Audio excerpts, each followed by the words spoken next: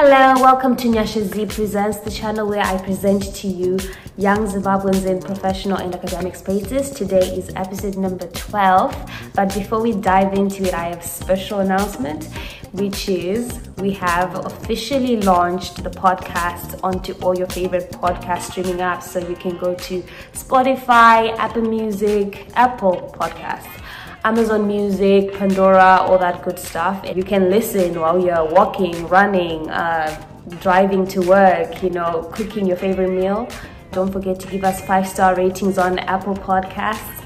And the journey continues, guys. It continues. And so on episode 12, we are joined by Rutendo Chigora. I actually know her from my school, UPenn. She went to UPenn, but she started a Dominican convent in Harare.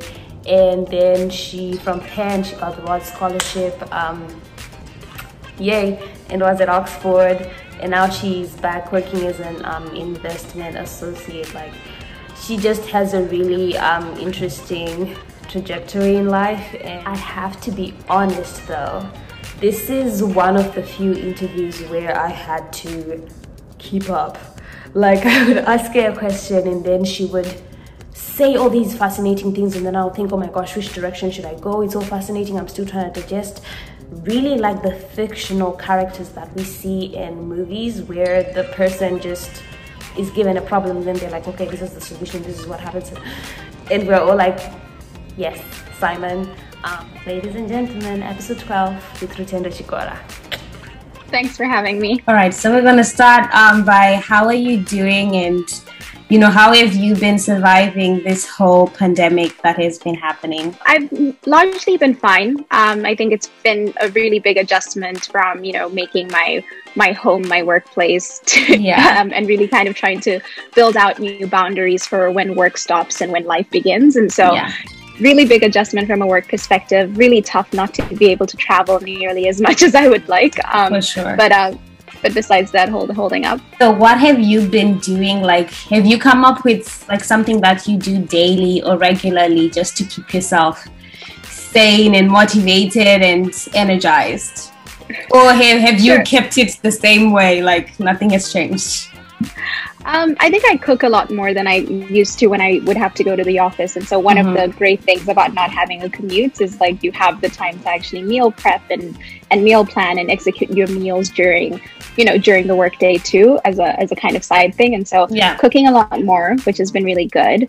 I recently kind of got a subscription to Calm, and so trying to do a little bit more meditation so I can clear my brain out at the end of the day. And so really enjoying using Calm for that. But that's probably the big thing. And then trying to get outside as much as I can. So trying to walk, whether it's just on the roof of my building or outside around the block, just to get myself moving. You do work in a very high stakes industry. So it is also an industry which traditionally is very male dominated. So tell me about how you found your space in that industry. Financial services, The thing that drew me to it was because I really care about being part of the capital allocation machine in the world, right? And that's because you and I both come from a part of the world where it's really, really expensive to get capital to fund the kinds of businesses that are going to generate economic growth and all of that. And so I really wanted to understand how global capital works and moves, and hopefully one day be a capital allocator to places like Zimbabwe. And so the kind of thing that made me a little bit unafraid of going into the industry was that I knew that it tied to my mission really closely, and so I wanted it. And so whatever it takes. But then in terms of navigating it as a woman, and also as a woman of color, a lot of it has been about having really good mentors and really good advocates at work.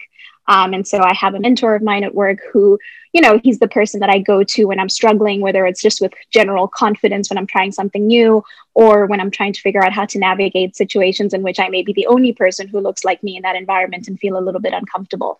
And so having mentors that are really kind of dedicated to coaching me through the difficult situations, and also reminding me that I belong and I deserve to be there, and all of that has been really, really helpful for me.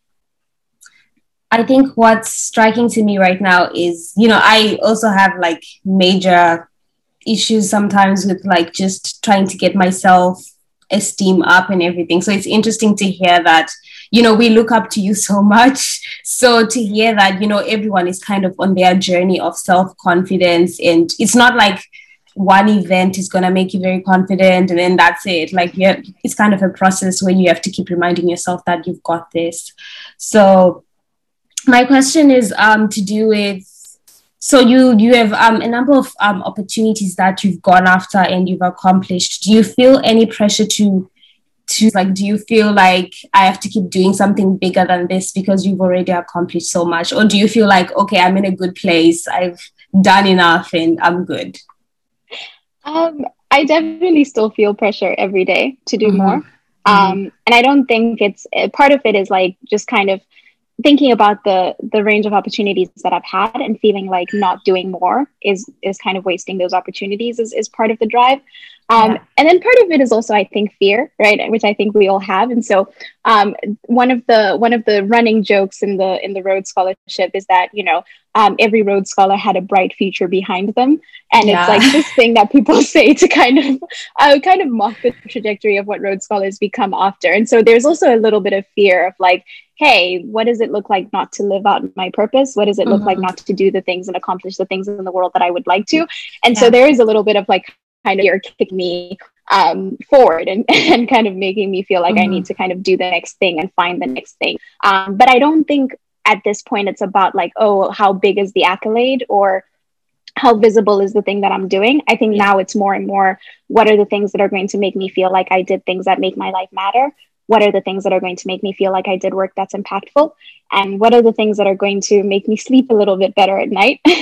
Because I'm doing things that I think I'm ethically aligned with and also aligned with the mission of. So, we're going to go back to you, just your time in college and the things that you did there. But right now, still on what you're doing currently, like you were named like Empowers Ethnic Minority Future. You were named one of the ethnic minority future leaders. What does that mean to you? Because you were talking about being a minority and how, you know, mentors have helped you. So what does it mean to you being recognized in that way?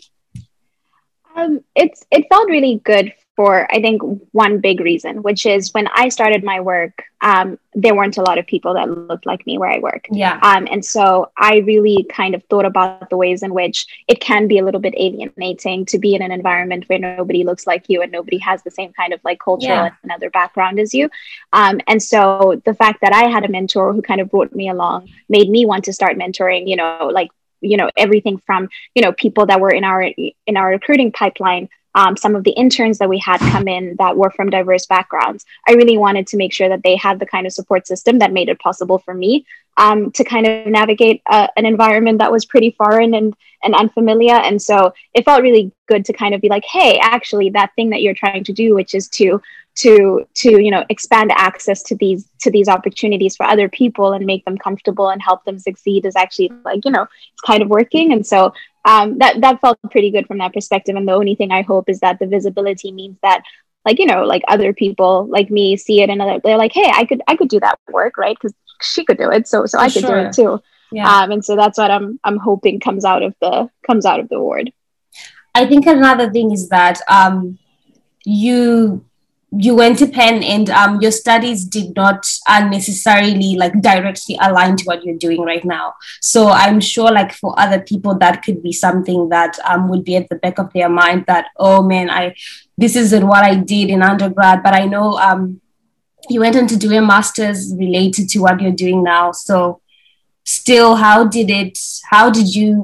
what advice do you have for people who want to transition into something not necessarily related to what they were doing? Because sometimes there's doubting yourself, or you're afraid that people are going to say, you don't know what you're doing, or you're switching, you're undecided. What advice do you have for people, and how did you go through that? Sure. So I would say that, one of the things I really enjoyed about Penn was the curriculum, the college requirements where you kind of have to go through every single type of class, right, that you can find. And so even though like my core focus was on political science and international relations, was also kind of getting exposure to different kinds of things. So took classes in Wharton, took classes in different departments that were different from what I was doing. And so I think the big value of that was kind of gaining a wide range of skills and a little bit of fluency across different ways of thinking and approaching problem solving. And so I think that thing was like super helpful for kind of like transitioning into something a little bit different. And then I also got really lucky, right? Which is that where I work, like, you know, a lot of people come from different backgrounds, right? Because the thing that they're selecting for is not like, hey, are you a finance major who's only done finance and nothing else? They're really selecting for what are the core thinking abilities that you have, right? What's the way that you approach solving problems? Do you understand the different concepts that you'll be dealing with? That are core to the job, and then you spend your first 9 to 12 months being trained in how like we think about the world. And so I got really lucky in that, like, you know, there was a little bit of like landing strip, as it were, because I had the opportunity to learn the stuff that I didn't know before, but also still utilize the core skills, which is, I think, the skill that you get from a liberal arts education is less the like, oh, I know this and that political theory, and more, I know how to kind of approach problems and how to, I know how to think, as it were. And I know how to deal with not knowing. Like, I know how to ask questions and things like that. I'm supposing some of the challenges that you face at work could be like short squeezes, like what happened with GameStop and, you know, with margin calls. So how do you manage to keep up with challenges like that, and even like dealing with clients panicking during like when things like that are happening? Like, how do you manage? So I can't talk about my work. Okay. But what I will say though is that, like, the thing about working in the financial services, in the finance industry, is that when you're thinking about investing, you kind of, and especially when you're thinking about investing from the perspective that we do, which is kind of like a macroeconomic fundamental approach, it's like you need to really be paying attention to what's going on in the world. And it's not just the headline, right, that you care about, like, oh, this is what happened with GameStop. The thing you should care about is like, what are the things that drove, like, you know, people into that particular stock or that particular market? Like, what are the fundamental drivers of what has happened, rather than just the headline? And so it's helpful kind of to break the thing down, because I think it's more manageable that way. And that is all I will say about my job. Yeah, right now I'm gonna go into rapid fire questions, and then we'll go back to like these main questions that I had for you. So this rapid fire, it's like the quickest answer you can come up with. So first question is, stocks or cryptocurrencies? Stocks. Soccer or rugby? This might get you in trouble, though. Rugby. Okay. Favorite musician? Winky D. Are you serious? Yes. What's your favorite song by him? One song? Okay, right now. Okay, three. The song called Sekai on his on the album before the like single that he released. I like Area 51 because I think it's so funny, but I love everything by him, really, like the whole catalog. Talking or texting? Oh, talking. What do you think is your biggest accomplishment, or an accomplishment that made you, that opened a lot of doors, or made you see yourself in a different way? That I would go back to, so I was like 16 years old, and it was just after like my O-level results had come out. And I had seen like an ad for the Econet scholarship, right? So the Joshua Nkomo scholarship, you know, and I kind of threw my hat in. And then a few months later, I get a phone call. I was at the Luna Park, which I don't know if you know where it is, like, but it's like right by the Harare Showgrounds. Yeah. And I was there with my little cousins, like watching them on rides. And I got this call, and they were like, "Hey, you know, we wanted to let you know that you got this scholarship." And you know, like, I'd known that my grades were good, right? But I think it was like kind of like the external validation of like, hey, some people think like you both have like really great grades and also lots of leadership potential. But it was also just the realization that like, if I did the things that I do really well, it could open up opportunities that were helpful, both from a financial perspective, but also from a personal development perspective. And so it kind of made me feel a little bit more emboldened to go after things. And so even applying to Penn, like I applied to like a handful of schools, and only like schools that I really, really wanted to go to, and they were really highly selective. And everyone told me, you got to have a backup option. You have to apply to UCT or, or somewhere in SA where, you're likely to get in because of your grades or whatever. And just like, try something else. And there was a kind of stubbornness that I sometimes wish I still had the same amount of, which was, I was like, no, I'm going to go to the US. I'm going to go to an Ivy League university, and I'm going to study a liberal arts degree, and it's going to be great. And I was like, so sure and so stubborn about it. And I often wonder what would have happened on admission day if I got it absolutely nothing, because that would have been a wash. But I think it kind of gave me a little bit more confidence to go after things in the world outside of just like the context that I'd existed in, which was school. And so that probably is like a real catalyzing moment, as it were, for me. You also went to a girls' high school, right? Like, how do you think that's been important to your foundation as a person? Sure. I don't know if it was anything to do with it being an all-girls school, but I think it was the school, right? And so I had two teachers.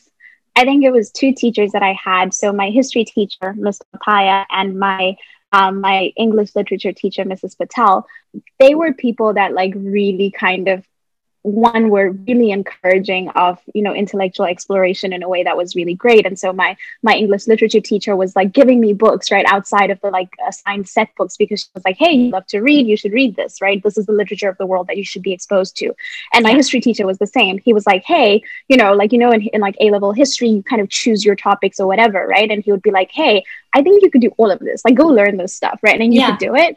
And so it was kind of like, people rooting for you, and also people then kind of taking you aside and being like, hey, I mostly see you kind of killing the like stuff that's in the curriculum. Let me just help you expand your mind even further than that. And so like, I think that's probably been like a really important thing, because I think I've remained super curious, continued to love books because of it. And I think that's like been an important part of like me and who I am. We're talking about how, you got this foundation from your teachers and everything. Just after those years of coming to Penn and everything, which year do you think has been the most perspective shifting thing, and what happened during that year? Wow, that's a tough one, like picking a year. I would probably say that the year after graduation and my first year in the Rhodes Scholarship was the most perspective shifting for me, like 2015 into 2016. And for a few reasons. I think I got to Oxford at a time when there was a lot of like kind of student activism happening, and a lot of it was related to kind of Rhodes Must Fall, and like really confronting the colonial legacy of not just the university that I was going to, but also of the scholarship that I had accepted. Oh, yes. And so it was a real moment of reckoning for me, because I had to really kind of interrogate what it meant for me to be on that scholarship, and, kind of like make myself or find a way, right, to work through the like kind of dissonance that comes from being from what was formerly Rhodesia and also taking a Rhodes Scholarship. And so that was like, for me, it kind of pushed me more and more towards like, what is your purpose, right? And like, what are the different ways in which you can live your life in ways that fulfill that, especially because you're getting these opportunities that are born out of like a really kind of messed up history, right? Because that's, in a lot of ways, those are the foundations of the Rhodes Scholarship. So that was perspective shifting for me, because it just like made me much more intentional about things that I was doing. That's the first thing. The second thing is like seeing the student activism and seeing the kinds of things that people could accomplish when they were kind of really, when they were strong in their convictions and were willing to kind of organize around the thing that they believe in. And I think that at Penn, there were ways in which like, that wasn't really my experience necessarily. But when I got to Oxford, I saw a lot of like, a lot of students who were, yes, they were, doing their research and doing their degrees and all of that, but were so kind of convicted about the kind of context that they were living in that they felt like they needed to organize. So there were marches, there were sit-ins, there were teaching sessions, and it was kind of just really motivating, right? To kind of see that like, this is what people can do when they really stand strong in their convictions. And it made me want to like really be clear about what are the things I'm convicted about in that way that I'm willing to kind of spend my time on and expend effort on and go over and above for. And so that was a real kind of big big shift for me in terms of like how I was thinking about structuring I guess my career choices and the things that I do outside of work, and even the things that I infuse into my work, like some of the work on diversity and inclusion. And it's actually interesting because I think I had the opposite thing when I went to the UK. I thought people were a lot more silent, or they didn't want to talk about race or things like that. So it's really interesting to know that that was the environment at Oxford. But still, just looking at Oxford and Philly, like, what do you think were like the main differences between people from Philly and Oxford, and maybe even the food as well? Like, Penn is in a city, right? So it really is a city campus. And so you kind of get a lot of things because you're in the city. There's like a whole lot of like cultural experiences that don't center the university, right? And so that was like a really great thing to have in Philly. It was a little bit different in Oxford because in a lot of ways, like the university was in my experience, the university was the city, right? Yeah.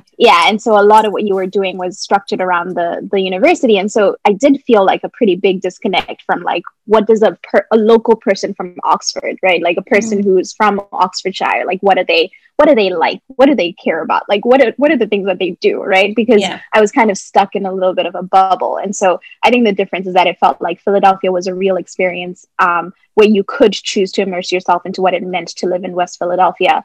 But in Oxford, it was pretty difficult to kind of connect outside of the university.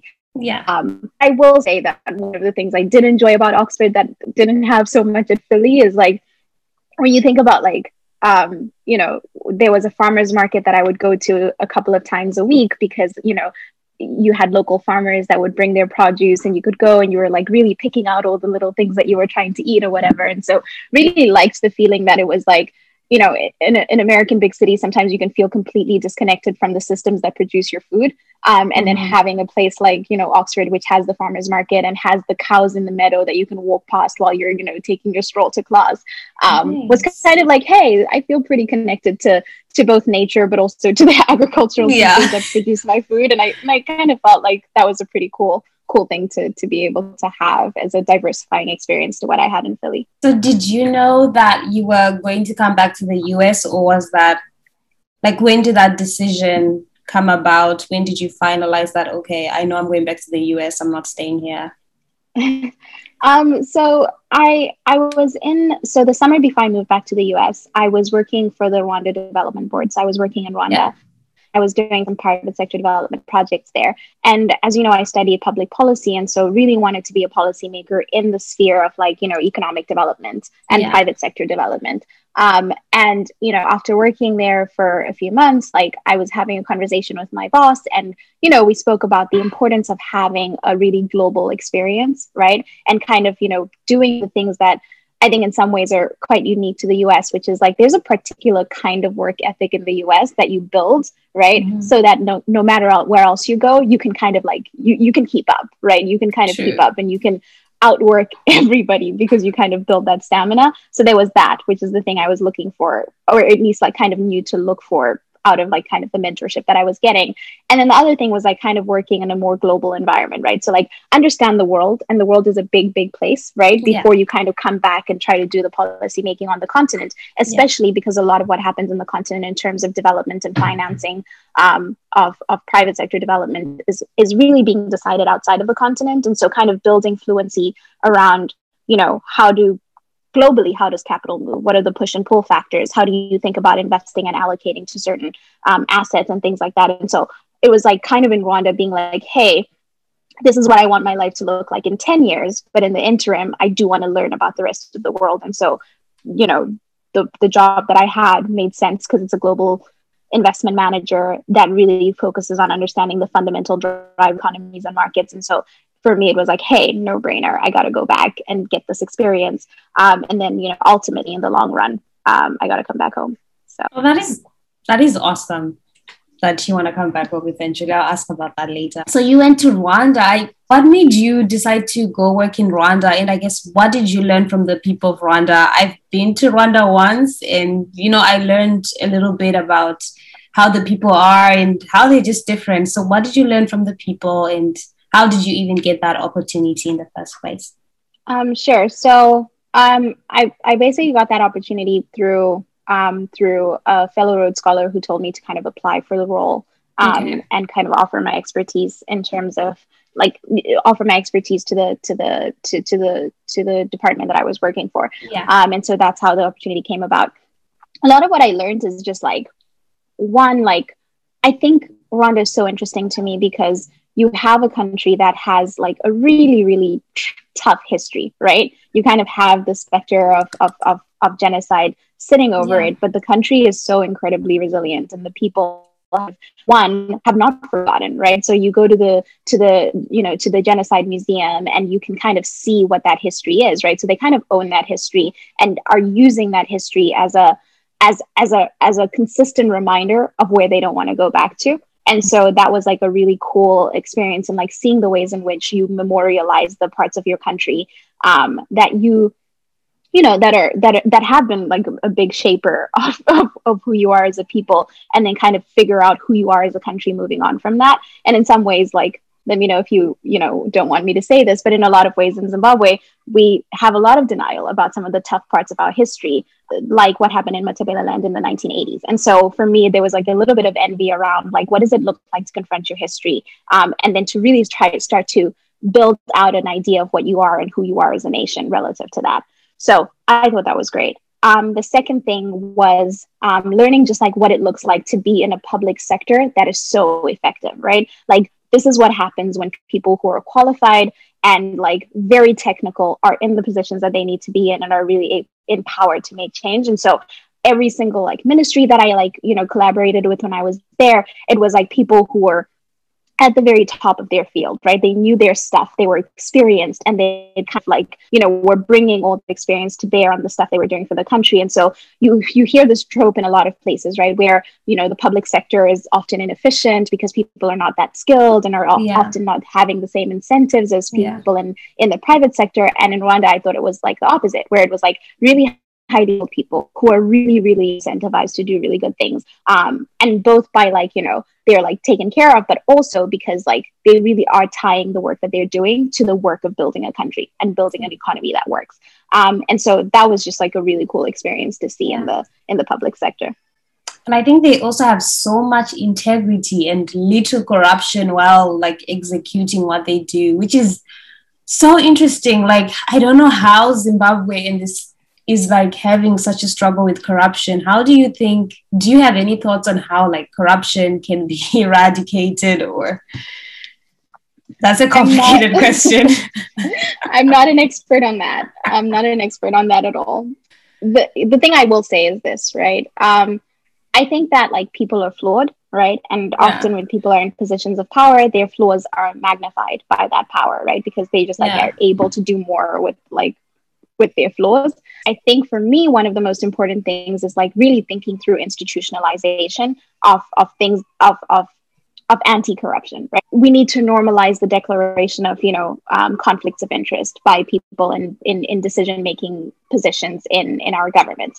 Like, it's one of the things that we need to be doing. We need to make sure that we have really strong checks and balances on what people are doing and what people are able to do. And so I think one of the things that I'm watching really closely and very fascinatedly is like the constitutional crisis, as it were, that's happening in Zimbabwe right now, where you really have to ask yourself questions about whether or not the judiciary can be an effective check and balance on people's power, and make sure that people are behaving the way that they should, because you can't always trust people to just be good. And so care a lot about building institutions that are robust and that don't leave us at the mercy of, hoping we just get a good leader. A good leader only goes so far. I think we need strong institutions that can reel them in when they're not so good. That's a word. Okay. So yeah, we're going to wrap up now. But before we do that, I just wanted to ask you, like, obviously throughout your career and your life so far, there's been many ways that your success has been measured, like you get scholarships, awards, great GPA, whatever. But now that you're entering or you're in a certain stage in your life, like, how have you decided to measure your success? That's a tough question and an important one. So I think part of it is like, even if you're outside of school, right, and you're in a workplace, like, you are still getting external metrics, right? Which Sure. is like, how are you doing, right? So it's like, Yeah. you get grades and review processes, you get, you know, promotions or not getting promotions, right? Oh. And those things kind of tell you how you're doing. And so there's those external things, which are going to follow you no matter what you do, right? Because assessment is a part of like kind of is a part of like being in a corporate or other environment. But I think the thing that's been like, especially over the past year too, that's been really real for me has been measuring my success by also like how much well-being I have, right? So it's, for me, a good week is when I've had enough sleep and have, you know, been able to cook a meal that I'm really proud of and excited about, and have spent time with the people that I care about, and also feel like I'm furthering some of my goals, right? Am I learning something new? Am I feeling like I'm being challenged? Did I do something that made me feel particularly productive or whatever else, right? So less about just like what everybody else is telling me, and a lot of it is like, I've got to be like happy with myself, and I've got to feel like I'm connected to myself, because when I'm not, everything else falls apart. And so have definitely, because of the pandemic and spending a lot of time alone, you know, because, you know, we were all pretty isolated at the beginning of this. Like, I think it was like, hey, look inward a little bit more, right? Because that's pretty important. Okay, which is gonna lead me to the rapid fire questions. And the first one is going to be, I think you've already answered this, like, but maybe it's different. What's the biggest thing that this whole pandemic has taught you? Oh, looking inward, for sure. And taking care of myself. What's something that people assume about you? Which might be true or not true, but like something that people quickly assume. I think people might assume that I'm much more serious as a person than I am. Okay. I won't comment on that. What are 3 things you learned when you started or when you were working on ZW Connect? There's a lot I don't know in the world, because it really kind of taught me that, like, hey, there's, you know, you can have a really great idea, but like you just like kind of have to know what you don't know and figure out how to close those gaps. So there's a lot you don't know. 2, your best intentions are not enough to solve the biggest problems in the world. They're often structural, and like a lot of the things that you're thinking through can tend to be band-aids. 2. 3 is when to let go. So I think like for a while when I was, you know, transitioning into graduate school and like, you know, working through the what is my career going to be and all of that, and moving to a new country and all of that, I wanted to keep it going, and I wanted to keep doing the work. But I knew that, like, you know, it was going to look pretty different now that I was like in a different stage in my life. And I had to kind of make the decision of like, what does it look like to put a really good end to this, right? Like, what does it look like to wrap this up and call it what it is, which was like a really great and informative period of my life, and also one that was impactful for the communities that we worked for, and then just kind of like put a bow on it, move on. And maybe there's a world in which I come back and I do it at a different scale, and definitely in different ways, because I know more than I did when I started it. But like, man, it was hard, because, you know, it's like a thing you care about to let go of. But it taught me like there are times when like it's okay, right? The work is done, and you kind of have to move on and accept your limitations. Who inspires you? Someone, you can say one person from you're related to or whatever, or and then another person you're not related to. Sure. Person I'm related to, I'd probably say my dad. He is one of the hardest working, most resilient people that I know. And even with all the like hard work and the and with everything on his plate, he consistently makes time for people and will give to anyone. And so I think he really inspires me to be, one, both like giving, and 2, to be like tough and resilient. Someone I don't know.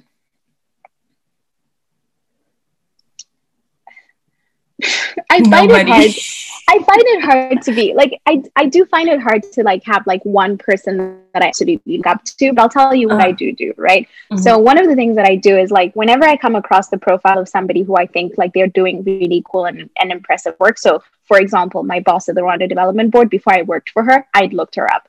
And the thing that I like to do with things like that is like, I just like to like, hey, I find whatever interviews they've given, right, and kind of try to figure out like what are the things that matter for them, what are the things that have been key to their success, how have they thought about their role and their impact in the world, and I kind of like try to like knit it all together, because in a lot of ways, right, at least for me, it's not like, you know, in my immediate family there's a blueprint for what I'm doing, right? Like I was studying political science and international relations. My father's an engineer. Okay. He was kind of like, I don't really know what you're doing. Right. And so for me, it was like, I didn't have a blueprint. And so I needed to go and find people that have done work that I think is interesting or have had an impact that I think is good. And then I try to like figure out like, what's their story, right? And which parts of that can I connect to that can help me build my own blueprint.